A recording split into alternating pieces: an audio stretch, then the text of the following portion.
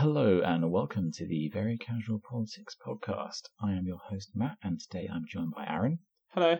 And today we've got a little episode where we're going to discuss some of the events of the year 2016. It's just come to a close, and we're going to have a look at some of the things that happened in the UK, obviously the Brexit vote, the US election of Donald Trump, and a wider events such as the peace deal in Colombia and the Syrian civil war. So today we're going to go through 2016. I've come up with a few questions and I'm going to throw them at Matt and I'm going to try and answer them myself. And then later on we're going to give our predictions for 2017, which could either go really well or it could go really badly. But you can call us up on that January next year when we host this. So to begin with, the first question I'm going to give to Matt and myself is, what was the most important event of 2016, politically speaking? Okay. You're coming out with the big questions first, and I like this, Aaron. I think you're the interviewer here. I can see you've got a lot of experience bringing to the table. I mean, it's a boring answer, but obviously, at least in my view, the biggest event of 2016 is the election of Donald J. Trump. It's not actually caused any effects in 2016 particularly. There's been a few kind of domestic problems in the United States, but really nothing which will be thought about in even a year's time. It's really something that's going to affect the future, and that's really where Trump's effects will be. So for now, all I can say is, it's that those states like Wisconsin and all those Midwestern states, Pennsylvania, going over to Trump, obviously Florida being important as well. That is, in my view, the biggest event in 2016, even though it didn't really do much in 2016. What was it? The sheer shock of Trump winning? Did you see it coming? See it coming?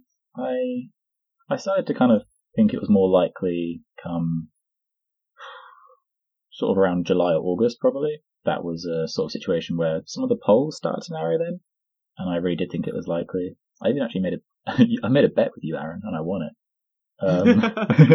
So, I put money on the table. I think that's a sign I saw it likely. But also, I'd say importantly, come October, come the presidential debates, where Trump did not do very well, I really thought I'd lost that money. I thought I'd made a huge mistake. So I do think that I didn't see it coming in the end, because that was the point where actually he was getting more popular. And I thought he was losing, because I thought normal politics still stayed. So yeah, part of it is the shock, but also it's just a huge shift. It's, Obama was a pretty big shift in US foreign policy, and which is what is sort of the main concern for this podcast, really. And Trump will be an even larger shift, probably. Although, once again, you actually don't know what he's going to do, so I think that's part of the shock as well, is that for the next 4 years, probably, although you never know, but for the next 4 years, there's going to be a president who's completely different, and I think that's the biggest thing that you'll look back on and see in 2016, is that Trump. Yeah, I can agree with you. I don't like how you brought up the bet. I usually win these sort of bets, and it kind of hurt handing over that money to you. And it was a shock to my system that Trump won, and then me having to pay you for it. Well, what was the bet again? Was it that Trump was going to win the presidency, or was it Trump was going to win Florida? I can't quite remember. Trump would win the presidency. I think he had to win Florida anyway. Well, actually, I think now he didn't, but still. So, Aaron, what would you say you think was the most important event? Do you agree with me? Is it Trump, or is there something else? See, I think there was two events that have affected me over 2016, and you named one of them. I can't think what the other event could be. I don't know. I'm a British citizen, and so really, the American election is the only thing. Matt, you know me too well to know that I was heartbroken when Brexit occurred. It's quite a big shock to the system because I always thought Remain was going to win.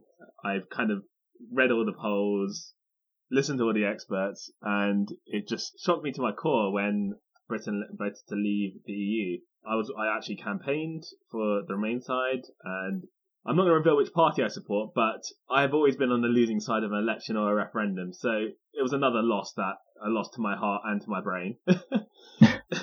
So I think it was a very important event because it was probably the start of sort of a populist year across the world.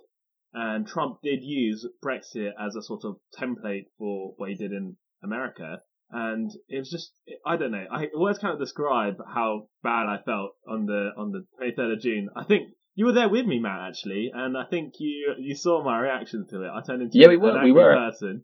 We were together on the night, and yeah, you weren't a particularly happy person right then. but you got over it over the next few days. Perhaps you're not really over it now, but you can still hear the rage in your voice. I'm a bitter person. Yeah. I'm just interested. I've heard the argument from some that in the end, yes, it may seem like a big event now, but you look at the markets and they haven't been particularly affected. Yes, the pound's become weaker, but that in many ways could be a short to medium term issue. And aren't we just changing our trading relationship with a trade organization? It doesn't seem that momentous. Oh, Matt, I have to tell you a lot about the EU. Firstly, I think it's just our posture in terms of foreign policy. Where is Britain now? At the moment, I have no idea who our allies are and where we're going to go in terms of the future. So you think it's more it's sending out a message rather than actually doing something important? Well, you can also do something important within the EU. Think about the amount of influence and power we had within the EU, and to just lose it because of one prime minister being very short-sighted in terms of his policies and an election, and then running a terrible campaign to the ground, basically should not have, I don't know, it affected, 30 or 40 years of our foreign policy, just like that overnight. And with Trump being elected, it also confounded the problems of Britain, because are we going to be America's best friend, even with Trump being president? Even though a lot of the citizens of Britain are quite reluctant to even be associated with Trump. If you watch like Question Time or if you look at the polls in YouGov, a lot of Brits do dislike Trump. And then we cannot now associate ourselves with the EU. So where do we go then? Some would say that we should have some sort of Commonwealth alliance, but then are we not following the line that that led to the formation of the EU? And would Commonwealth countries want to take part with us? I mean, I can't imagine India or Pakistan or South Africa wanting to have some sort of free trade agreement with us. And I guess you get New Zealand, Australia and Canada, but is that with a market of 700 million or 800 million people in the EU compared to the market of Canada, Australia and New Zealand? That's a smaller market and it could hurt us in the future. But we'll see where it goes, and that's what 2017 is for, and what we're going to predict in the future. But I don't know. Okay. I feel like it's definitely something that will be remembered for the coming decades, is that vote. Okay, so you think it really has damaged the UK's relationship in the long term with Europe? Yeah, I think so. Okay. All right, let's move on to the next section, a little bit more happier, hopefully. What was your favourite moment of 2016, thinking about politics? Yeah, okay, obviously politically, otherwise this would be a different podcast.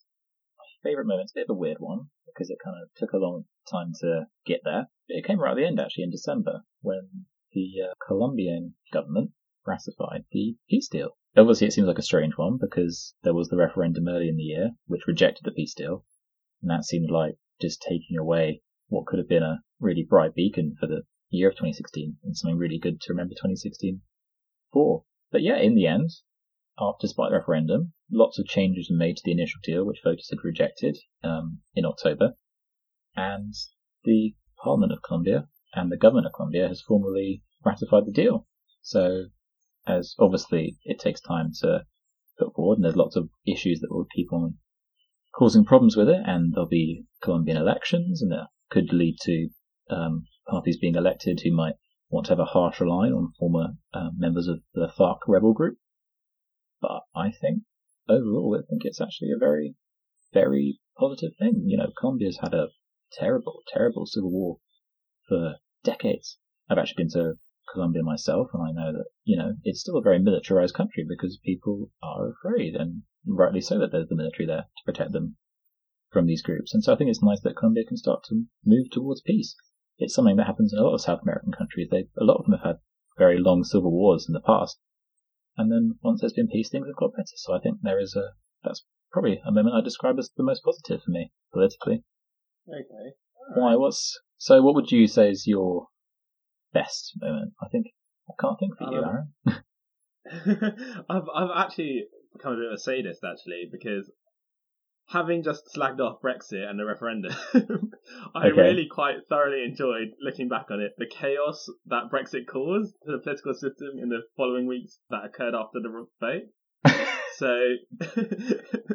I really, thinking back on it, I really enjoyed how the Prime Minister resigned almost instantaneously.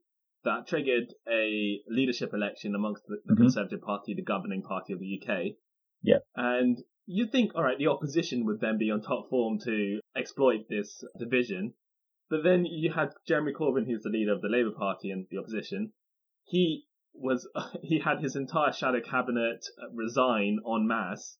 I don't know the numbers, but I think it was like about 90 or 80% of them resigned in the following days after Brexit. Huge numbers, and they were doing it on the hour, perfect timing. One actually did it live on TV on the Daily Politics show. Exactly, and it was if you love politics, that was the best time to watch politics unfold, because hour by hour you had leadership contenders coming up for the Conservative Party to become the new Prime Minister. You had backstabbing within the Conservative Party as well. I mean, the reason why the Leave side won was because they had this charismatic figure in Boris Johnson. Whether you like him or not, he definitely affected the vote.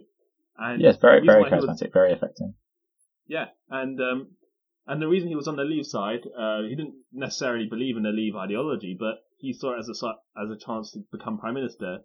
And just as he was about to announce his leadership candidacy, his best friend, the person that was with him throughout the Leave campaign and he thought was going to be his strong ally, Michael Gove, announced his candidacy 2 or 3 hours in advance. And thus, Boris Johnson gave up his dream of being Prime Minister. And it's just that sort of drama was brilliant and excellent to watch. I don't think we're ever going to see anything like that in our lifetime again, where the two political parties are just tearing each other apart. And I forgot to add on that with the Labour Party, with all their shadow cabinet resignations, a leadership election was then forced upon Jeremy Corbyn, and he won eventually, but there was so much strife between the two main political parties that I enjoyed watching it, and it was great TV. I don't know what your opinion is of that whole fortnight of chaos, but I really enjoyed it. It definitely, like you said, with the Labour Party leadership contest, it spread over longer than a fortnight in the end. But I know what you mean. There was that immediate effect of chaos. I know what you mean. From a kind of just being a political junkie point of view, it was just really fascinating and really interesting. And you're right, I think we might not have that for a while, because I always find like an interesting litmus test of how much news there is just for UK listeners. If you just look at the BBC News app, they always have the same sort of number of what they describe as top stories or most read stories. And so every day they're filling these, but sometimes in the middle of summer or a low point in a cold winter's day, the news stories will just be really inconsequential things that really don't matter, and they're just trying to fill it because they've got to. But I remember the day after the referendum result, the top story was Britain votes to leave the EU. And then the second, less important headline was, the Prime Minister resigned, by the way. Which I just thought was, that guy's been Prime Minister for 6 years. Oh, he's resigning. Oh, I didn't. Oh, second, let's put that. That's not the leading thing on the headline. And it was the same with the 10 o'clock news and 6 o'clock news or whatever, depending on whichever news channel it was. It was the Prime Minister resigning. Oh, that's a secondary matter. And yeah, you're right. It was such a busy time. I remember I was visiting a friend in London on what seemed like a normal day, nothing special. And I was just had a bit of time to kill before I was meeting with them, and they were a bit delayed. So I was just hanging around in Westminster, and then it was announced that in the Conservative leadership contest that Andrea Leadsom was dropping out, and so I popped by to see Theresa May's sort of acceptance speech. Yeah, so yeah, because it was just one of those things that would never usually happen. But it was just a situation where, like you said, there was this fortnight where so much was happening, so I could just suddenly looked at my phone, and just saw the news, and just like, okay, that's happening. That's a bit quick, but okay, the Prime Minister is going to change in the next few days, and I think that for me that was just indicative of that entire period, just how quickly things are changing. The evening papers on that day were already wrong about the big news stories. Things had already changed. It was just a really, really fast period of time. So yeah, from a sort of observer's point of view, so I guess especially any listeners not from the United Kingdom, they probably looked at the UK and thought, what is going on, if they were following UK news. Do you think we should give them for people that are not part of the UK or just didn't happen to be turning on their TV in the UK? Do you want to give them a little timeline of what happened there? Because I think if you go through it, what happened was we had the referendum result. Leave won. So then you had David Cameron, the Prime Minister who supported Remain, resigning instantly. I think the morning before. Then that triggered it off a set of Conservative leadership elections where 5 candidates stood. Then MPs in that party selected it down to 2 candidates after you had the Boris Johnson backstab. And then Michael Gove, the person that did backstab Boris Johnson, he lost out and came third, so he wasn't in the final 2. So yes, then it was between Theresa May, who eventually won, and Andrea Leadsom, who was a bit of a nobody beforehand, but she was a prominent Leave campaigner, so had been kind of pushed to the fore. And after Boris Johnson and Michael Gove dropped out, who were also prominent in the Leave campaign, she then kind of took on that mantle of leading the Leavers. You're forgetting the fact that Andrea Leadsom, right? She was a nobody, and no offense to her, she's still kind of a nobody anyway right now. But in her leadership campaign, she tried to build up her own publicity by having an Andrea Leadsom march. So she got a few MPs that supported her, a few of her supporters, and they marched around Westminster shouting out Andrea Leadsom slogans. And the media was just following this, absolutely bemused. And that was not what killed her campaign. In the end, she went and did an interview for the Times newspaper, and she said that she would be a better leader than Theresa May because she has children, and that's what sunk her campaign, and she had to resign, and that led to Theresa May becoming Prime Minister theoretically unelected because it didn't go, the ballot papers never went to the Conservative members. And that was just a Conservative chain of events, which was a fortnight. And as I mentioned earlier, the Labour Party was imploding at that stage along their campaign, with shadow ministers still probably resigning when Theresa May was taking the crown as Prime Minister. Any non-UK or non-aware listeners, I'll just give a quick rundown of the events in the other major parties. So the Conservatives, sorry if I'm being simplistic to any listeners, but the Conservatives are generally the sort of the right-wing party in the United Kingdom, and then the Labour Party is generally the left-wing party. And then generally works as a two-party system, but there's also a third party called the Liberal Democrats who are in the middle. And then there's also a nationalist party for Scotland in the north and the SNP. And then there's a few much smaller parties like the Greens. But generally speaking, you've kind of got sort of 3 or 4 parties most of the time. Don't forget UKIP as well, the fourth party, who are very anti-European, and their rise triggered David Cameron having to call a referendum. So sorry, yes. Matt, just go on, because I just didn't... Yes, yeah, UKIP are very important, unfortunately, because depending on your view, due to the electoral system, they are not very well represented in Parliament. So they only actually have 1 seat, only 1 MP there's 1 out of 650, whereas, for example, the Conservatives as a majority have around 330. So you can see, and you can see the sort of difference in terms of UKIP got about 14% of the vote last time. Conservatives got 37, but that difference is quite important. So those are the major parties. And so the Conservatives had their own sort of kind of crisis, got sorted after 2 weeks. The Labour Party had an issue because the current leader of the Labour Party, Jeremy Corbyn, who came in after the 2015 election when the leader who lost then, Ed Miliband, resigned. Jeremy Corbyn won that election, and he's seen as a move to a sort of more left-wing side of the Labour Party than has been leading the Labour Party since a few decades, really. And so he was always disliked by his MPs, but liked by the party membership. And there was sort of grumbles from within the party and murmurs of discontent because he didn't campaign particularly hard, in some people's view, for the Remain side. And so that was the sort of casus belli for his MPs to rebel against him. They all resigned en masse, caused a leadership contest. Eventually this candidate called Owen Smith stood against Jeremy Corbyn, and then eventually, I think in September, the vote came through and Owen Smith lost, and so Jeremy Corbyn is still the leader of the Labour Party. So that actual leadership contest didn't lead to any change, whereas David Cameron did stop being Prime Minister and was replaced by Theresa May. I think in the other parties there wasn't too much, UKIP eventually stayed the same, different leader, but not much change. And Liberal Democrats, not too much change either. Well, I don't know. You say that about UKIP, but the UKIP leader, Nigel Farage, surprisingly also resigned. I don't know whether it was within that fortnight or not, but it was definitely a month after the referendum, or 2 months after the referendum. But more like a victorious retirement. Yeah, that sort of notorious retirement. And then a new leader was elected, and I think her name was James. And she resigned after, was it 2 weeks? I think it was 2 weeks after she was actually elected, and I think that's the shortest leadership term of any political party leader in the history of UK, and maybe even the world. And that triggered off another set of leadership elections for UKIP. And before the election candidates were even revealed, one of the key candidates, Steve Wolf.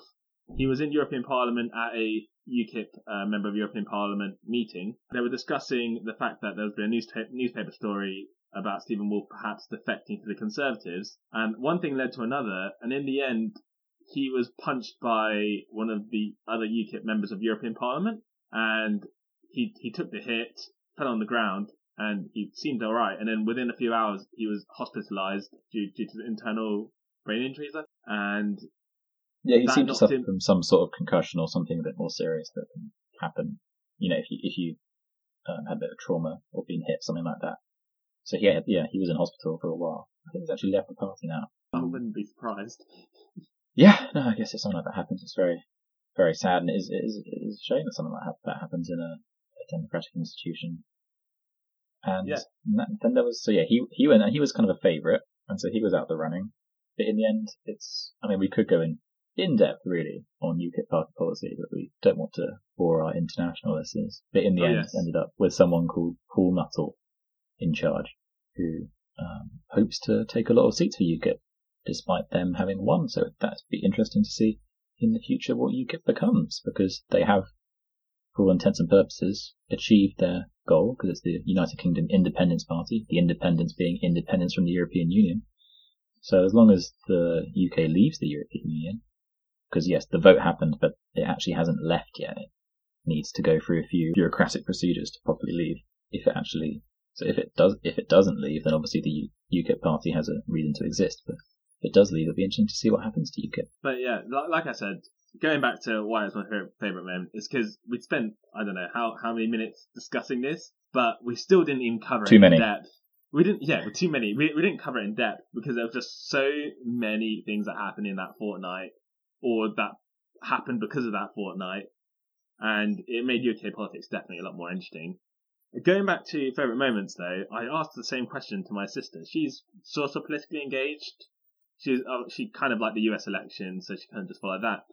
And she became enamoured with this old chap known as Bernie Sanders. And her favourite moment was, I don't know whether you've seen this, Matt, but I hope you have, was when Bernie Sanders was doing a rally in Washington State, and a bird just appears out of nowhere and goes onto the podium with Bernie Sanders, and she absolutely loves that moment, because, I don't know, that bird just staring at Bernie Sanders for a good 20 or 30 seconds, and then Bernie Sanders just absolutely bemused by it, looking quite old and quite cute, as what she said, and that was her favourite moment of 2016, and I don't know, let's just end that with a happier note like that sort of vision.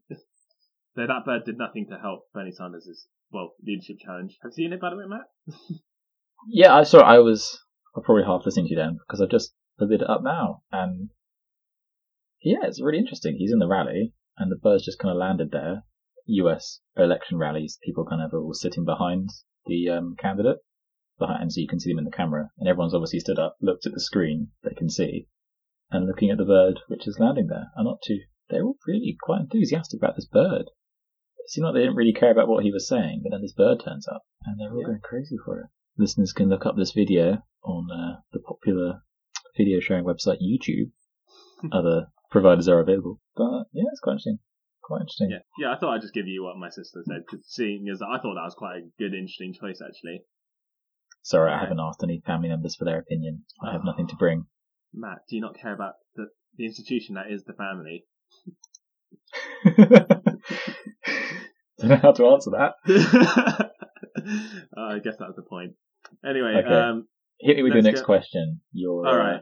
You've got loads, I'm sure. Yeah, okay. Well, I've got 4 more, so let's go through it. Okay. All right, what was the saddest moment of 2016 for you? Okay, that's a pretty good question. Saddest moment? Well, unfortunately, there's actually a lot to be sad about in 2016, as in many years, though. But in terms of, politically watching news coverage, I'd say the crisis in Aleppo has really been something very sad. I think in many ways because there's a certain sense of powerlessness, really, on everyone's part. It's Russian and Iranian and Syrian forces against rebel forces, which involve a lot of jihadists as well. And we talked about it a lot in the first episode, so I won't go into too much depth, but I think everyone just knows the humanitarian crisis that happened there. the hundreds of thousands of people who were trapped in the city for so long, and the massacres that occurred as the city was being taken. So I think, obviously, yeah, like I said, I won't go into too much detail because we discussed it last week. But yeah, for me, I'd say probably the saddest moment, although obviously it took place over many months. Okay. So what would it be for you? All right. Well, for me, it's quite funny because my saddest moment is actually the Colombian referendum, which you kind of referred to your favourite moment of 2016. So that was quite a funny one, actually, because I find the referendum quite sad in a way. It kind of epitomises why I'm sort of against referendums in general. Not just because of Brexit. Because you hate democracy. I don't hate democracy, I just don't like direct democracy. So you hate Switzerland? I don't hate Switzerland. I like their chocolate, actually.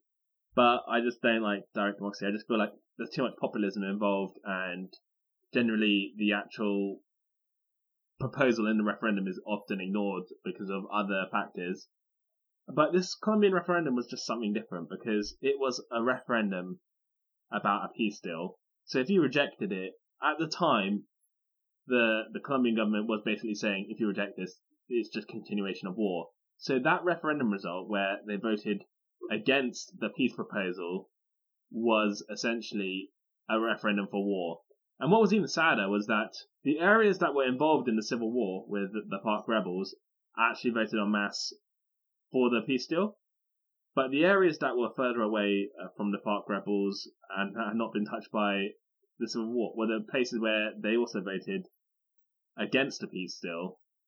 And coupled with the fact that there was also a tropical storm that happened to be on election day, which hit the region which was affected by the FARC rebels, that was what caused the referendum result to go against the peace deal. And I just thought it was a bit sad, and it's just kind of epitomized why we shouldn't really have referendums in general. I don't know, what's your opinion on the referendum? Obviously, you like how there is a peace deal being formed right now, and obviously that might be a factor on why people voted against the peace deal, but I just imagine it being pretty much the same terms. Well, yeah, obviously I was happy about the deal being accepted, so yeah, I was sad when the referendum failed.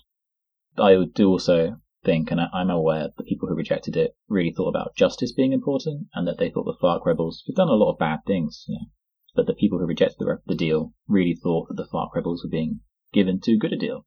A lot of them were being allowed sort of guaranteed places in the legislature, and I don't think there was going to be any recriminations or any sort of judicial process to make them accountable for their crimes.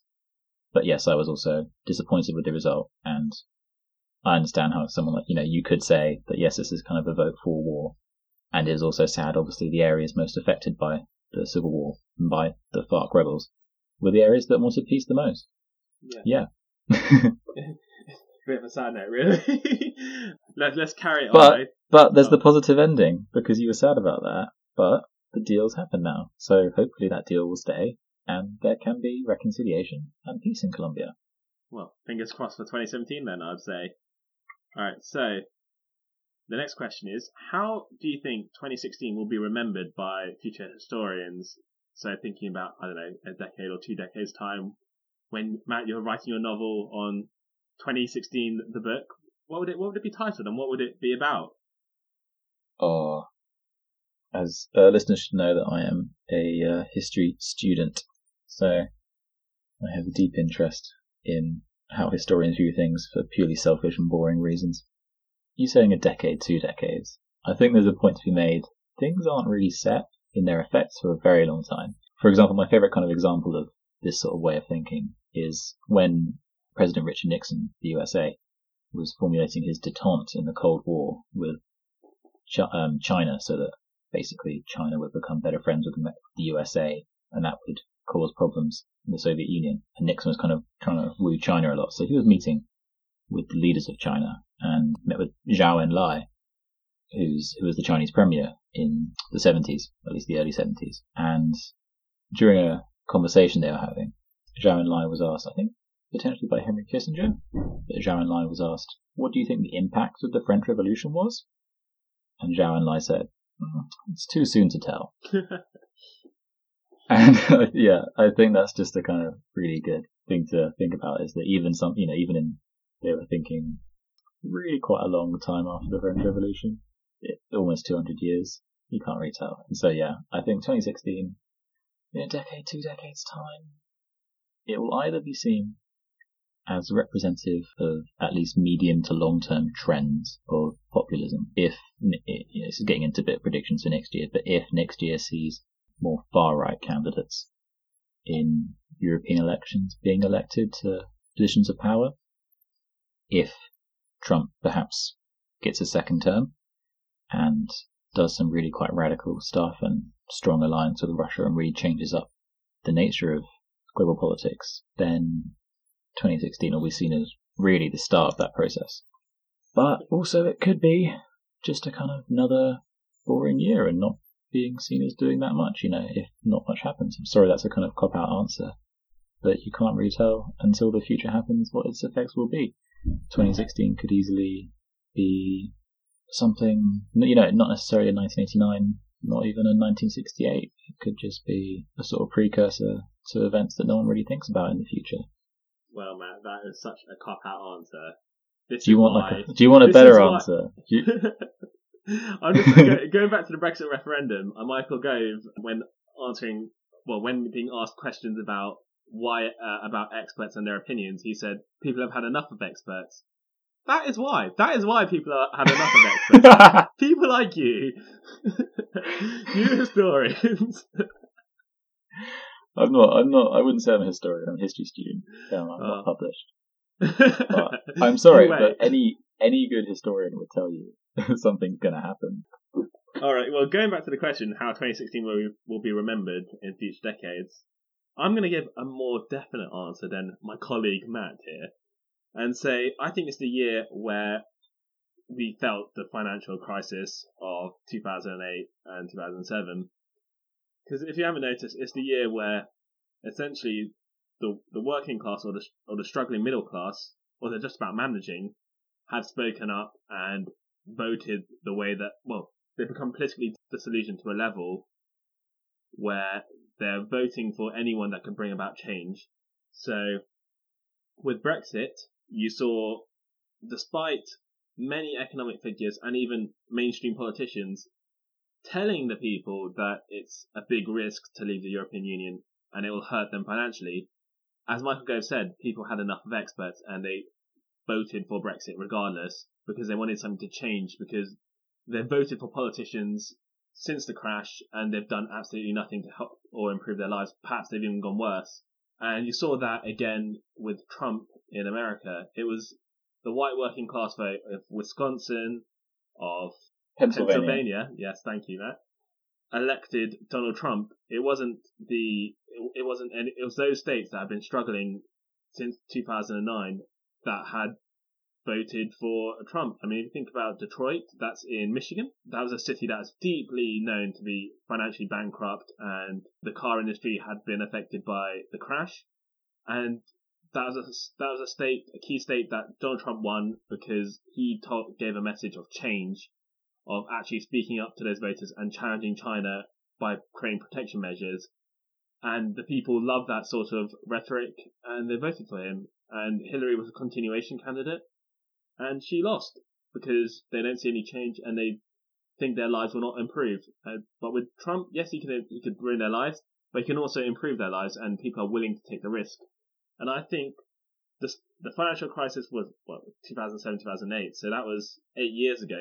But it's only now a lot of these countries, these Western countries, are starting to feel the crisis. It's the stagnation. I remember reading an article during the US elections where I think it's the American middle class have not had wage increases in about a decade or so, and I think it's those people that were fed up, that want some sort of change.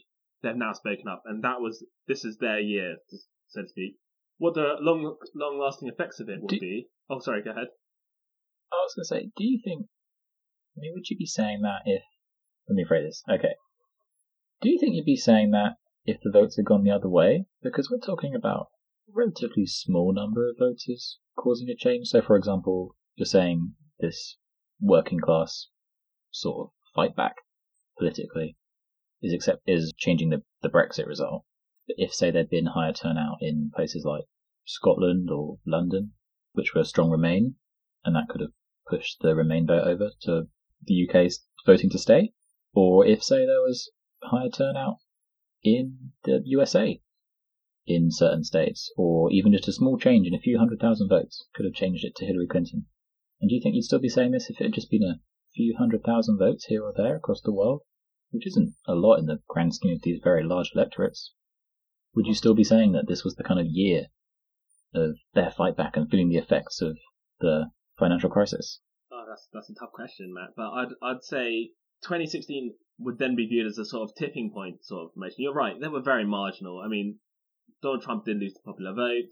With Brexit, it was, a swing of 900,000 votes would have been enough to flip it over to a Remain victory.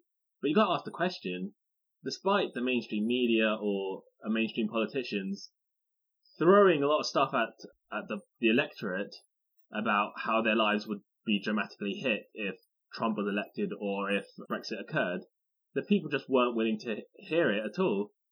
I mean, the EU, if it's providing so much economically, and I believe it does provide a lot economically, but a lot of people just don't feel it, or they don't feel like they're getting anything from the EU.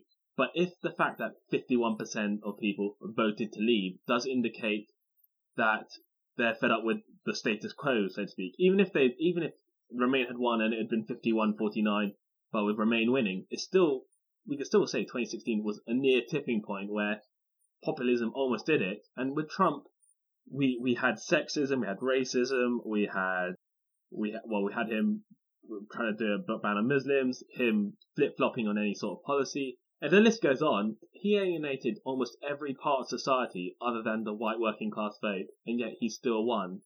If he'd lost few electoral votes, we'd still be talking about how did Donald Trump get so close to winning the presidency? And I think that it could have been 2016 could have easily been the year that it nearly was for populism, rather than the year that populism actually succeeded. Okay. So it would be Trump and Brexit would be seen a bit like the Austrian presidential election was, a kind of how did it get that close, rather, and would be still notable because it got so close. Yeah, I mean, in Austria we had a runoff election where the Green candidate, basically a far right, almost neo-Nazi, fighting out for the presidency of Austria. And the first round of it, they had the first election, it was, 16,000 votes separated the two? It was very marginal, like 0.09% separated the vote, or 0.9% of the vote. Yeah. Separated it, and it was really marginal. And then they had a rerun because it was so marginal, and the Green candidate won by a few percentage points. But yeah, you're right, it nearly was, and I think in Austria, that's the same sort of feeling is there, that we just about got away with it. And yeah, 2016 could have easily gone like Austria, but Sassara, that's fate, and that's how the election was won. Okay, now I just wanted to delve into your opinions, Aaron, that's all. Oh, just find out my inner workings. Why don't you? Yeah. Okay. Do you have any other questions? All right. Or are you all out? Oh, two more. So which leader do try. you think did worst across 2016? In terms of any leader, domestically and in terms of foreign policy? Alright, well, we could do it through a foreign policy scope, or we could just say how they just didn't have a good year. But it has to be a national leader. How about that? I think that would be a bit more fairer measurement. Okay, can I just take a really easy one? Go ahead.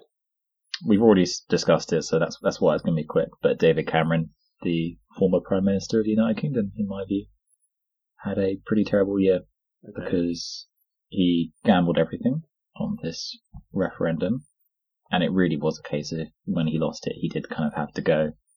It would be odd for the person who campaigned so strongly to Remain to be leading the UK out of the EU.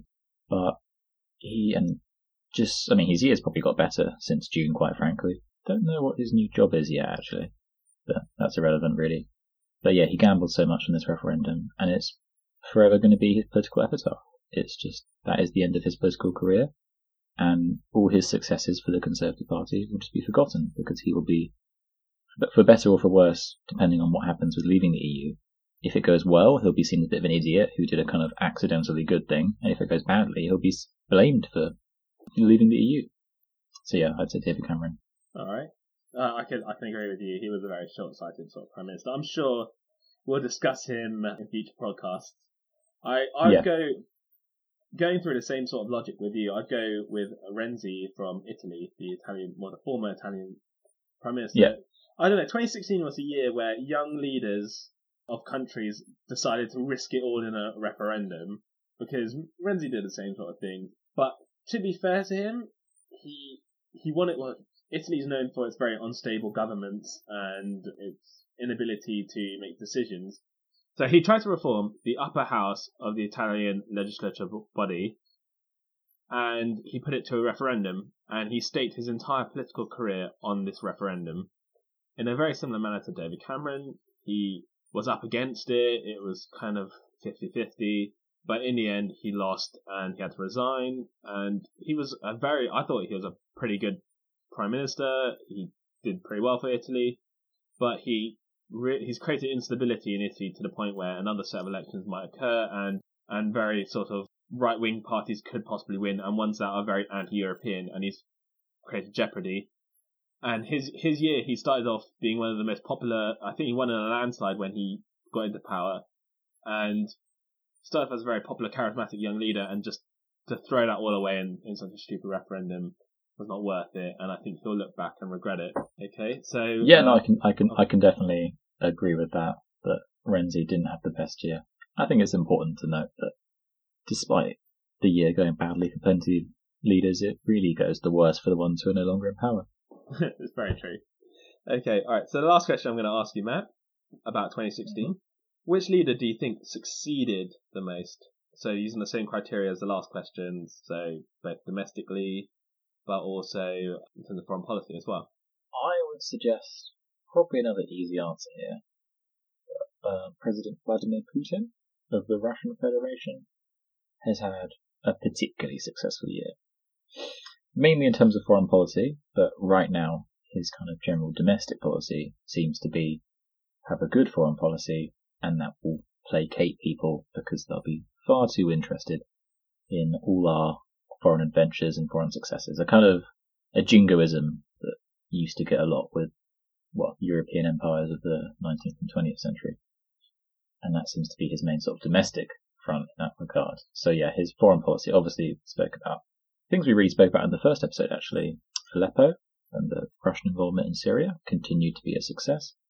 And then, of course, the Russian hacking of bodies to do with the US election, I think, are the two most important things. Also, there seems to be a kind of growing friendship with Turkey, who've always been a kind of power on the southern flank of Russia, and ever since Turkey joined NATO, it's been a bit of a problem having Turkey there for Russia. For example, the Cuban Missile Crisis in the 60s was all really to do with how Turkey was allied with the USA and had US nuclear weapons in Turkey right next to Russia. So yeah, I think Vladimir Putin really has had a very, very successful year. And he potentially, depending on how you view how well Donald Trump did based on Russian potential assistance or not, potentially, Vladimir Putin now has a strong ally in the USA. Sprang to mind was Putin, but I went for a more controversial choice because I just feel like it. Good.